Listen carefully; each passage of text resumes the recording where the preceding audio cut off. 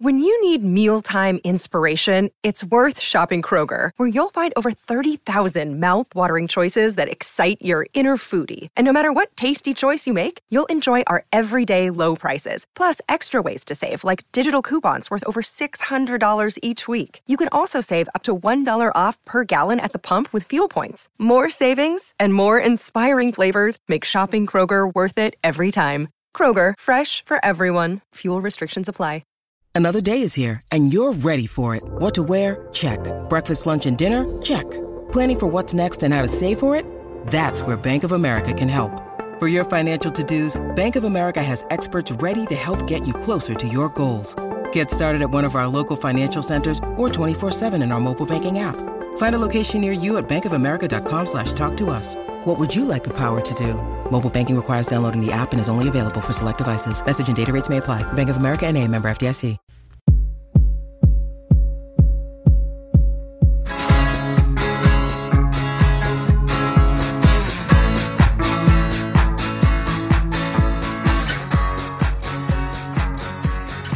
Man, that's a great tune. I think that might be the coolest theme music ever. If I do say so myself. It's it's a basic. You hear that kick drum, like, okay, it's showtime. Most importantly, it has some hand claps.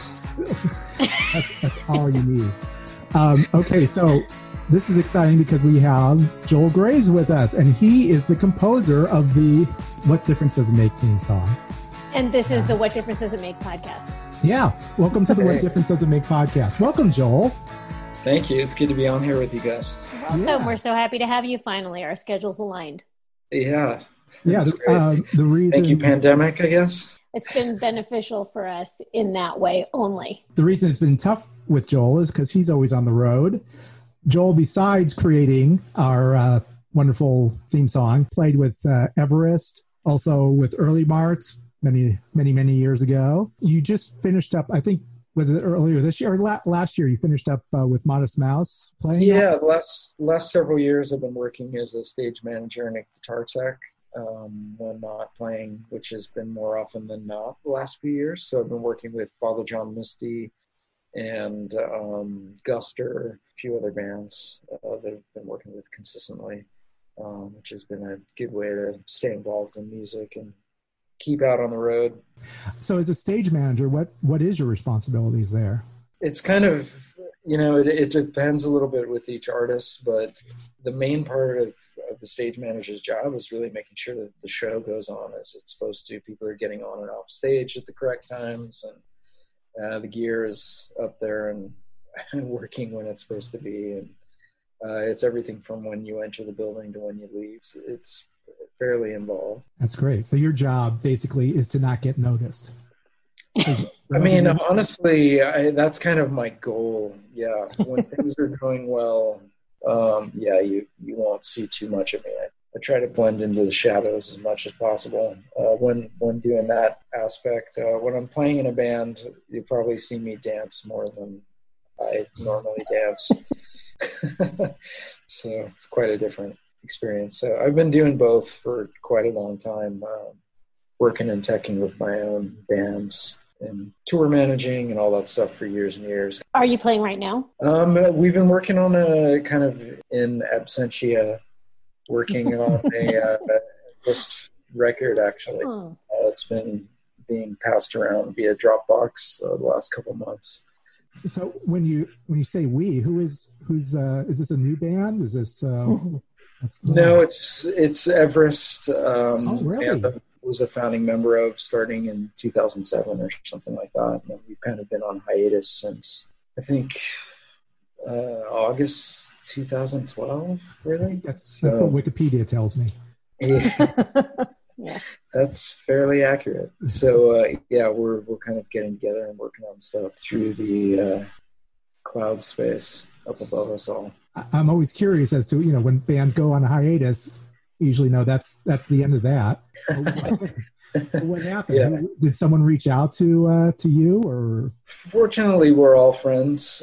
Several of us have been working together in the Father John Misty camp the last few years. Eli, our bass player, and Dan, our drummer, are both in the Father John Misty band. and I was teching for and stage managing for that band, and also ended up substituting for one of the band members for 6 months a little while back. So we were all kind of getting a chance to keep that musical language happening. And Russell moved to Nashville with his wife Chandra Watson from the Watson Twins, great artists, and they moved to Nashville from LA, which we were all sort of LA based before. Mm-hmm. So I think the hiatus initially started with us kind of all starting to take some different paths and take some time away from the band. But we've all remained friends through the years and have a great deal of respect and care for each other, and the brotherhood that we've literally forged through years of being in a van, in a Sprinter van and a tour bus driving around this country. So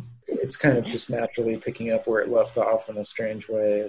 Except we're not in a room doing it together, which is definitely an odd thing. Challenging. It's a very collaborative sort of process of us like bouncing ideas off each other. So it's evolving as things do.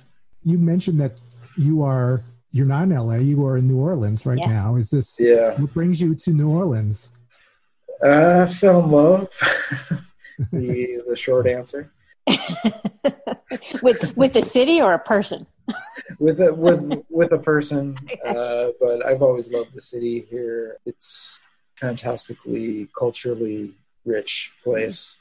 The roots of both the blues and jazz are from this area of the world. Important aspects of America's musical language. So it's always been a place that I've been drawn to just for the voodoo of it all, really. There is some mojo here that's it's unlike anywhere else in the world. It's got the old country feel, but it's also very diverse. There's a rhythm here that's different than any other place that I've been. Traveled a lot through the years, and that's been a big part of my job and my life for the last 20 plus years is being on the road. But being here after spending most of my childhood growing up in Southern California, listening to KROQ, it's been a nice change to come into a culturally entirely different musical atmosphere. I've been playing with local musicians here and getting a little feel for music and always learning. That is a huge cultural difference, Southern California to New Orleans. And you're right. I always felt like even from the moment you fly into New Orleans, you feel like you're flying into, the experience is different than anywhere else in the country, it seems. And I get it. The music, we get it. And now there's a weight and a richness in the air thanks to summer starting to take hold. So the heat and the humidity is something else. I'm missing the Pacific Ocean a little bit. I'm actually making. So you said something earlier. You said you're in different studios around the country. That brings me to my next question. Your studio. I own a recording studio with my partner Robert Caponona and Greg Cortez in Los Angeles. It's in the Van Nuys neighborhood. It's near where the 405 and the 101 cross. We've owned the place for, I think, 16 years, something like that at this point. It's a studio that has been a recording studio, as we've been told, since the early to mid 80s, where initially I believe it was a commercial jazz room. Elliott Smith, who is an artist that I adore, took over the place for the final, I think, about 3 or so years of his life. So after he passed away, a good friend of mine, a writer named Karen Rose, a music writer in New York, who now lives in Detroit, sent me a message saying, hey, have you seen this? And it was basically a call from Elliott's family looking for a buyer for the studio that they had been looking for several months.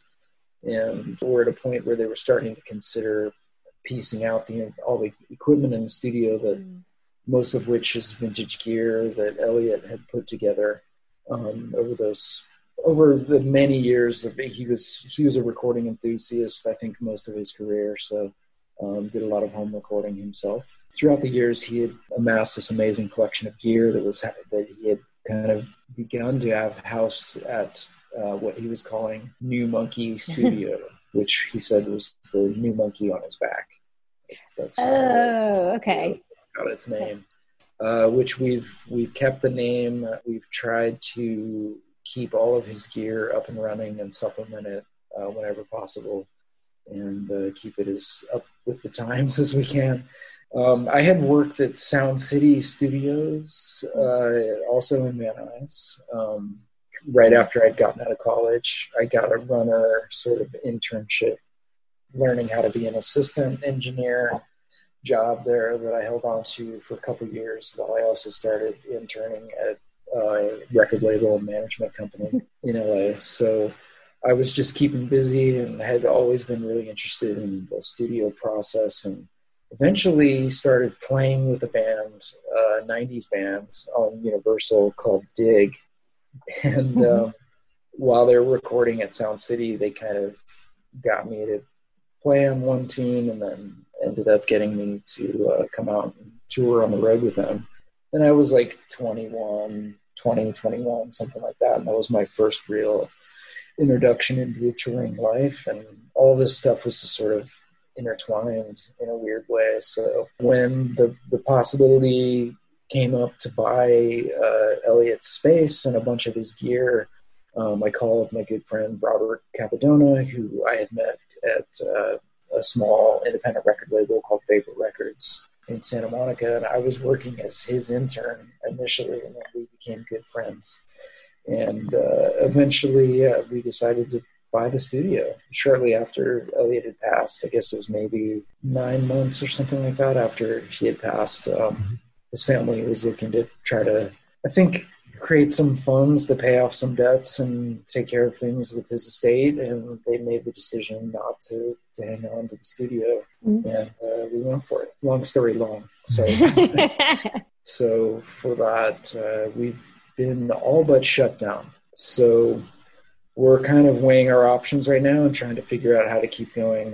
We made a limited run of New Monkey Studio hats we sold, which has been fun for us. We just kind of were like, well, we can't really get groups and sessions and people in there because it's basically, we're kind of a petri dish. It's a small, several rooms that make up the studios: control room, a tracking room, an isolation room, a couple other small rooms that we use for isolation, including a small lobby and a couple outdoor sort of hang spaces. But ultimately, they're not huge rooms. So if you've got somebody who's in there singing, aspirating heavily, anything like that, it's just not really possible for us to control kind of viral load within our space. So we've been very careful about how we reopen things, and with great respect for our clients, we're just kind of taking a measured approach, trying to figure out how we can get this going. And on the other hand, we have a staff of brilliant young engineers who work there a lot,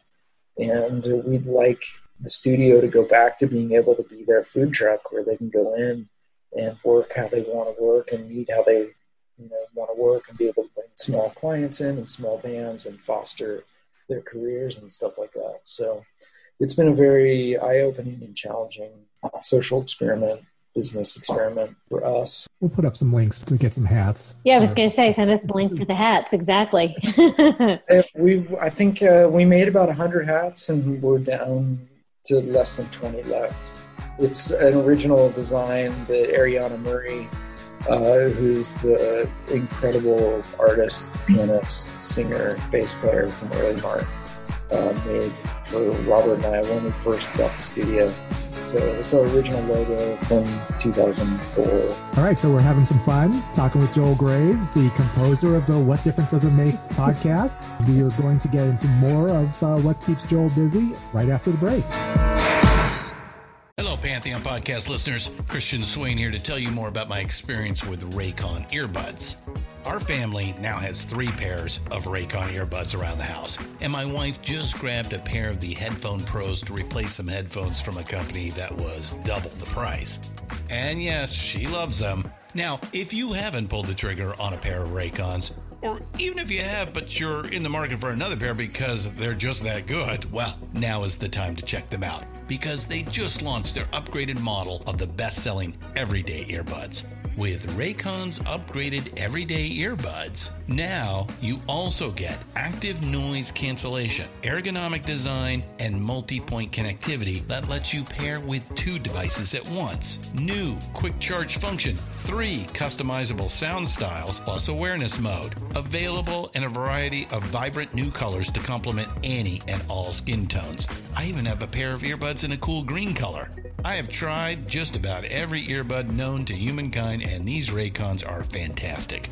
Seriously, if you've been wanting to check out Raycons, there truly is no better time. You're going to ask yourself why you didn't check them out sooner, and Raycon offers a 30-day happiness guarantee. So what are you waiting for? Go to buyraycon.com/Pantheon today to get 20% off your Raycon order, plus free shipping. That's right, you'll get 20% off and free shipping at buyraycon.com/Pantheon. buyraycon.com/Pantheon.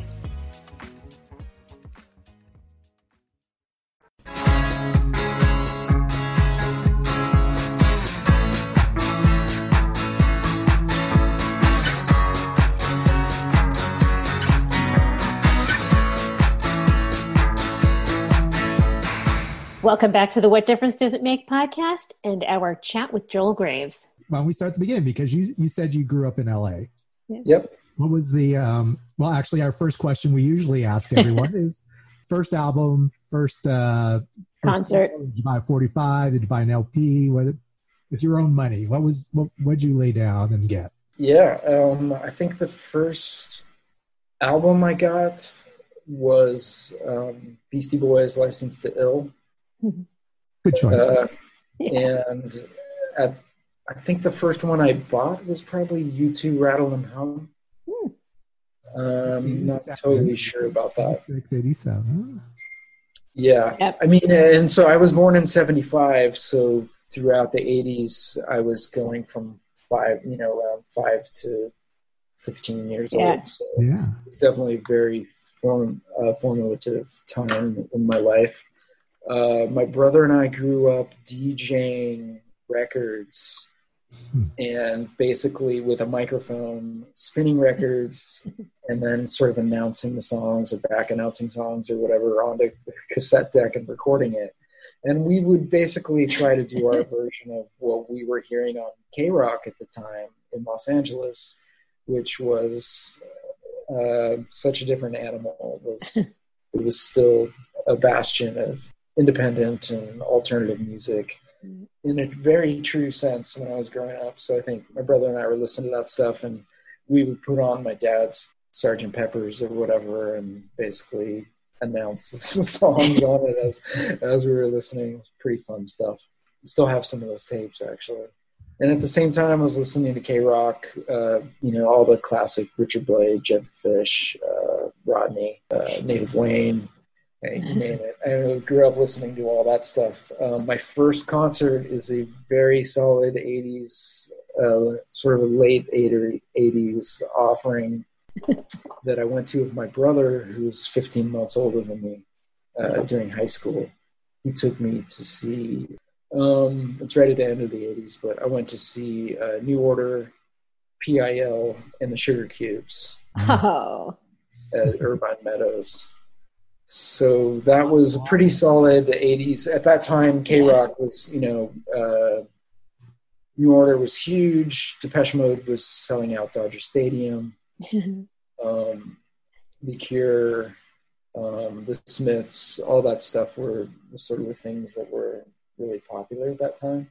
So my first show, I got to see New Order, who was always one of my favorite bands because they mixed like kind of melodic bass lines, and acoustic guitars, and keyboards, and all that stuff, kind of with really melodic songs, but also like dancey sort of stuff. So, and interesting, dark lyrics that were totally fascinating to me at that age.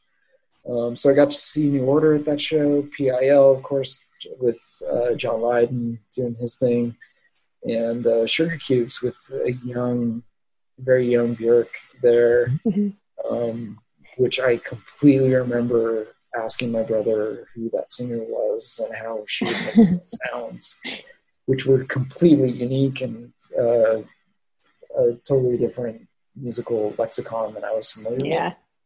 So that was my first show. And then I think my second show was probably Social Distortion at the place that is now Chain Reaction.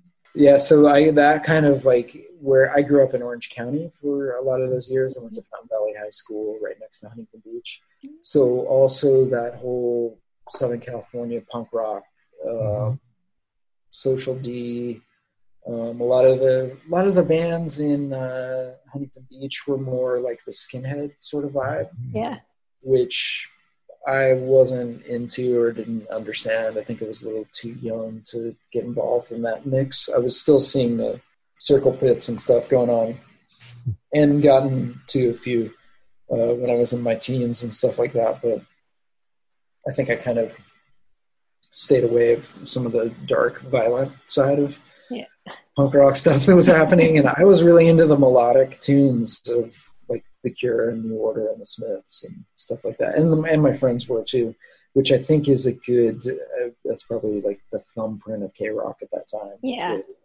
I assume by your choices that you start playing keyboards first before guitar, or what? Not really, actually. I mean, I did take some piano lessons as a kid that was at my mom's behest, and I wasn't, when your parents try to get you to do something and you're just really not that into it. And I don't think I was really that open and interested in music at that time. But later that did come into play. I ended up playing keyboards and being very comfortable, even to this day, jumping on keys if there's parts that needed to be played. And I did that in Earlimart and Everest, and also in Father John Misty. So yeah, the keyboard stuff, I think a lot of what I took out of that music at that time was great hooks. There was always really cool keyboard lines and parts that would come in and out of those tunes. And I think before I got into the more alternative side of stuff, I was into the pop hits like Duran Duran, huge in the early 80s, the Reflex. I remember wanting to just listen to that song over and over and over again. It's funny, I have a much different view of the 80s now, looking back on it, and what that music means to me now is a lot different, because I think during the 90s, I started getting into the underground aspect of 80s music, and that stuff became really influential to me. Minor Threat, Fugazi, from the DC scene, Black Flag and the SST bands that were coming up from Southern California, Sonic Youth, that strong undercurrent of kind of anti-wave, anti-mainstream stuff that was happening in the 80s became what I really got into in the 90s. So I think a lot of the pop stuff for me was kind of maybe a little bit lost on me. It would seem then that when Nirvana came around, you were just like, this is the perfect, it was like the perfect storm, I would imagine, when you first heard that. Yeah, absolutely. I mean, it was, and I was already becoming aware of some of the smaller labels like Sub Pop, just as Nirvana was starting to blow up. And I actually resisted Nirvana and Pearl Jam and all that stuff pretty greatly when those records. Yeah, those records came out and they got so hugely popular and famous that I kind of really resisted that stuff. And I was like, man, I don't know. I ended up, my brother wanted to go see Nirvana at Forum during the In Utero tour. And I was like, yeah, they used to play, Raji's. They used to play little clubs, and I didn't want to go see them at the Forum. And that was kind of my attitude. I think I definitely started going through more of my DIY punk rock era. Yeah. It was absolutely influenced by all that stuff that was formed in the 80s, by that do-it-yourself ethic that came out of New York, DC, LA. Absolutely played its role in that too. But they're not they don't have to be mutually exclusive. You can still be a fan of the poppier stuff, but into the, Absolutely. At the end of the day, I just love good melodies and good songs. Yeah. So I think I've learned to not be judgmental about things, but at the same time that I was getting into music, a lot of 80s records sounded like shit. And late 80s. There were the records were heavily produced in a style that it now kind of defines the era as a production style. The digital reverbs, the noise gates, and put on everything. There's so many things, that certain synth sounds, and that just became a bit overcooked. And I think I definitely rebelled against that stuff in a lot of ways too. As I was listening to more organic things, records started coming out in the 90s that were like, we're not going to put a 2-second long reverb on the snare drum. Things just sort of started to open up and change sonically, and I was attracted and interested in that evolution as well. So now when I go back and listen to some of my favorite records, even some of those New Order records, Technique was a big one for me melodically. The theme song for the podcast was, in my mind, a slight tip of the hat to a New Order, a strummy New Order acoustic song. It was just kind of a subliminal reference to that, but also, that stuff, I think the melodic nature of like whatever British wave that was happening during the 80s. Yeah. We were so happy that someone so talented as yourself was able to kind of encapsulate our little podcast in 30 seconds. Yeah. Well, I am definitely born in the 70s, but in a lot of ways a product of the 80s. So it's interesting how even just commercials during that time and the way radio was and existed, and the way, heavily stylized, all the looks, the influence of pop culture, everything from Miami Vice to,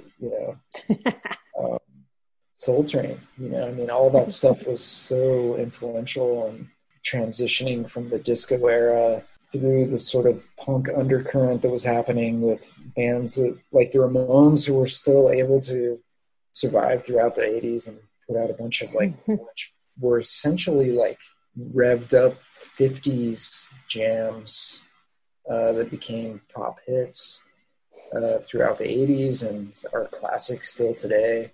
All that stuff's in my DNA. U2, every time we used to yell Daily Dose anytime U2 came on the radio in any sort of touring environment, tour van or whatever, because it was like U2 was just everywhere.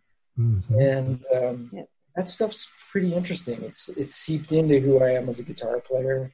I've never studied the edge. I've never learned the edge's parts, but those echoes and those sounds, it's definitely a part of a lexicon that I dig into when I come up with an idea. When I hear a song and a part comes into my head to go along with it, there's definitely a language that's influenced there. I also, I worked for Elliot Roberts and Neil Young for almost 15 years and have become an important part of my musical understanding on both the business side and as an artist, how you can and should run your business.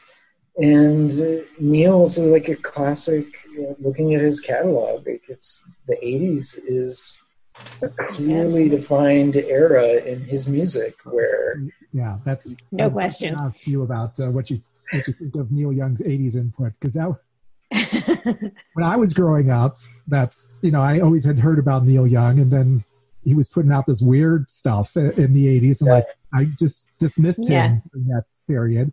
And of course, back in the 90s, like in 89, like, oh, this is Neil Young. This is some good stuff. Okay. And then you start going back and discovering him. What's your Neil Young journey? It's funny. I definitely got into Neil during the early 90s as I was learning to love more and more music, and learn that it wasn't about perfectly in pitch, in tune vocals, or, just kind of loving the ragged feel of his music and the pure human emotion that comes through with that. I had to go back and dig into his 80s stuff, and fortunately, when I first started buying records, his 80s records were dollar bin central. So you could go through and find React or any of those records that he put out that he ended up getting sued for making Geffen ended up suing him for making records that didn't sound like himself. And, I think it's interesting that Neil, like everyone else, was kind of intrigued by what was going on with 80s music. He fell in love with Devo and the punk rock movement he respected and learned from. And he wasn't ready to be a dinosaur or to be considered a dinosaur. So he made a bunch of records that were pretty challenging during that time. But a bunch of those tunes, the songs themselves, really stand up. And he challenged his audience with singing through a vocoder and trying to change things up, playing a bunch of synthesizers instead of guitars. And his willingness to do that, I think, is something that I've always found inspiring and showed me that there are no bad eras in music. There might be the occasional artistic nadir where it's like things... Just elements that you don't strike you, elements that, don't resonate with you. Yeah, exactly, Holly. Like stuff that you just don't connect with. Yeah. And I think kind of like what we're seeing right now with society, that sometimes I remember being at All Tomorrow's party show and Lydia Lunch said something like, it takes a lot of good fertilizer to grow a good garden. I remind myself that a lot. And thinking about some of the 80s music that I detest, I think about what was happening. The other end of that spectrum, Sonic Youth was being born, and people were figuring out how to express themselves in new and different ways. And I found that the reaction to that stuff really inspiring too. Did you ever get a chance to play with Neil? I have a few times. He was such a formative aspect of my young, early music discovery that getting to know him over the last 20 years or something like that has been something that it just sort of ended up happening fairly naturally. But initially I was scared shitless. I mean, he's one of the most intimidating individuals when you meet him in person.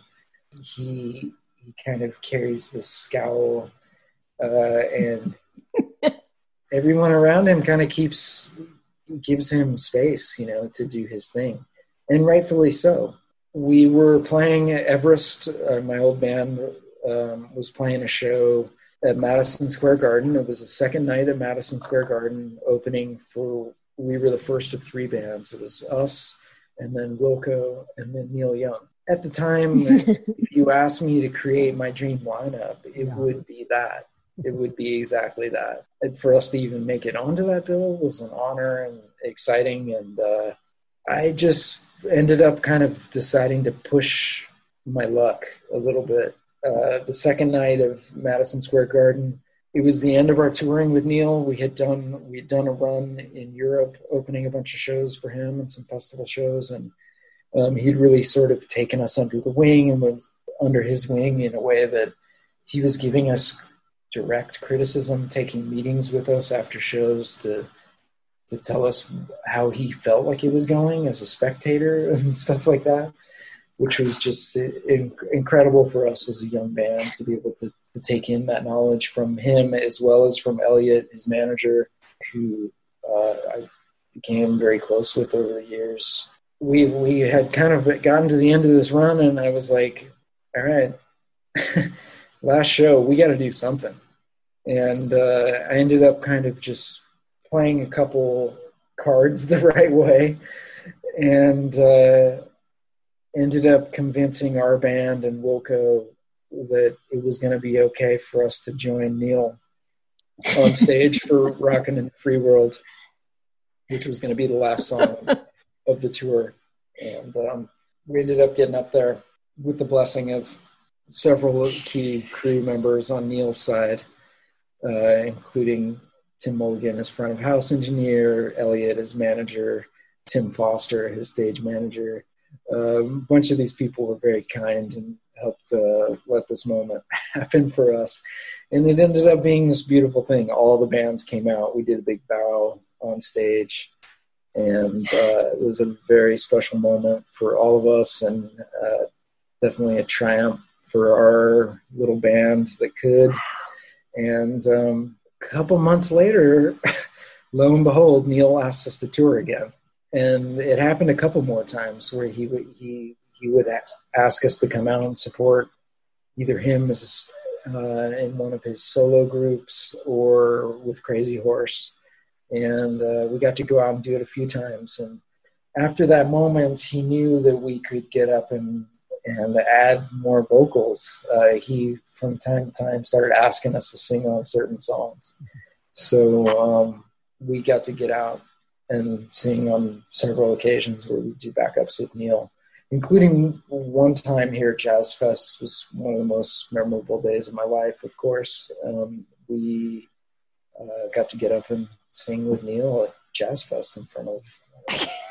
That has to be the most fun. I mean, that's such a flattering for any musician, even for I mean, it's Neil Young. I think we had such a love and respect for him and his songcraft and him as an artist, his path that his very resolute path that he's chosen to follow has been a big inspiration for Everest. And I think everybody in the band knew that we had a lot that we still needed to learn.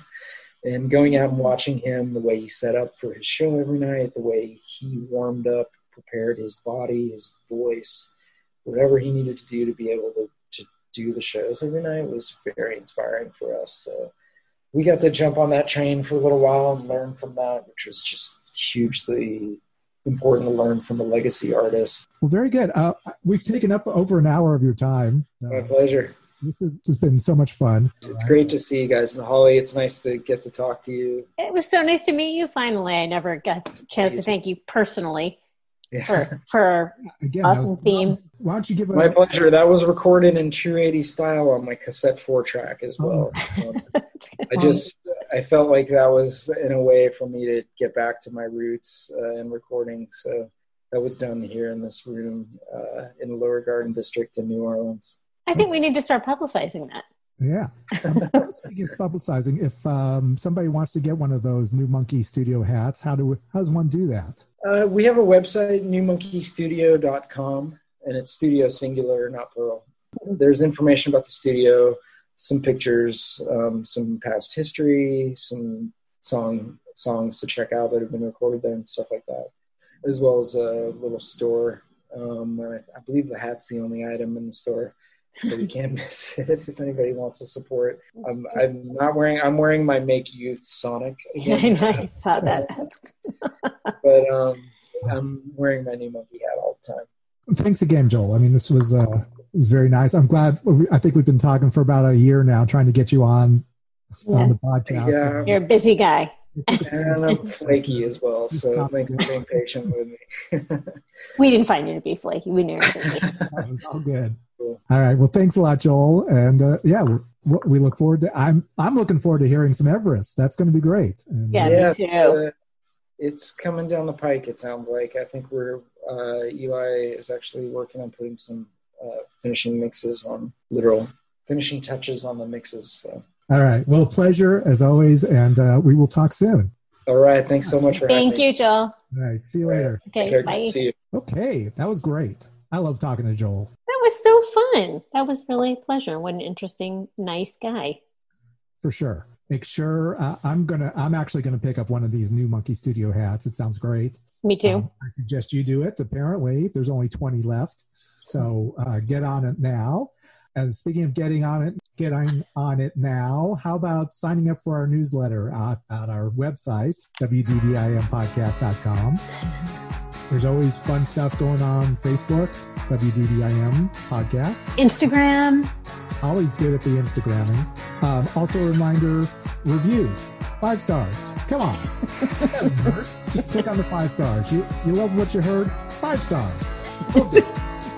Do it now. So thank you very much. Till next week, this is Dave. This is Holly. See you later. Over and out.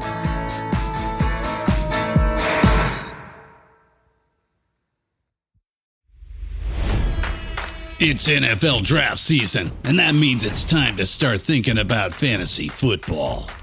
FantasyPoints.com features industry-leading experts and prognosticators using proprietary hand-charted data to help you score more fantasy points. FantasyPoints.com is the place to go for whatever kind of fantasy football you play. Whether you play fantasy football, daily fantasy sports, or do a little bit of everything, Fantasy Points has the meticulously researched content to guide you to victory.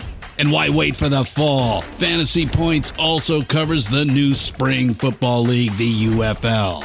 Join the guru, John Hansen, Scott Barrett, Joe Dolan, and other massive names in the fantasy football universe with an exclusive offer.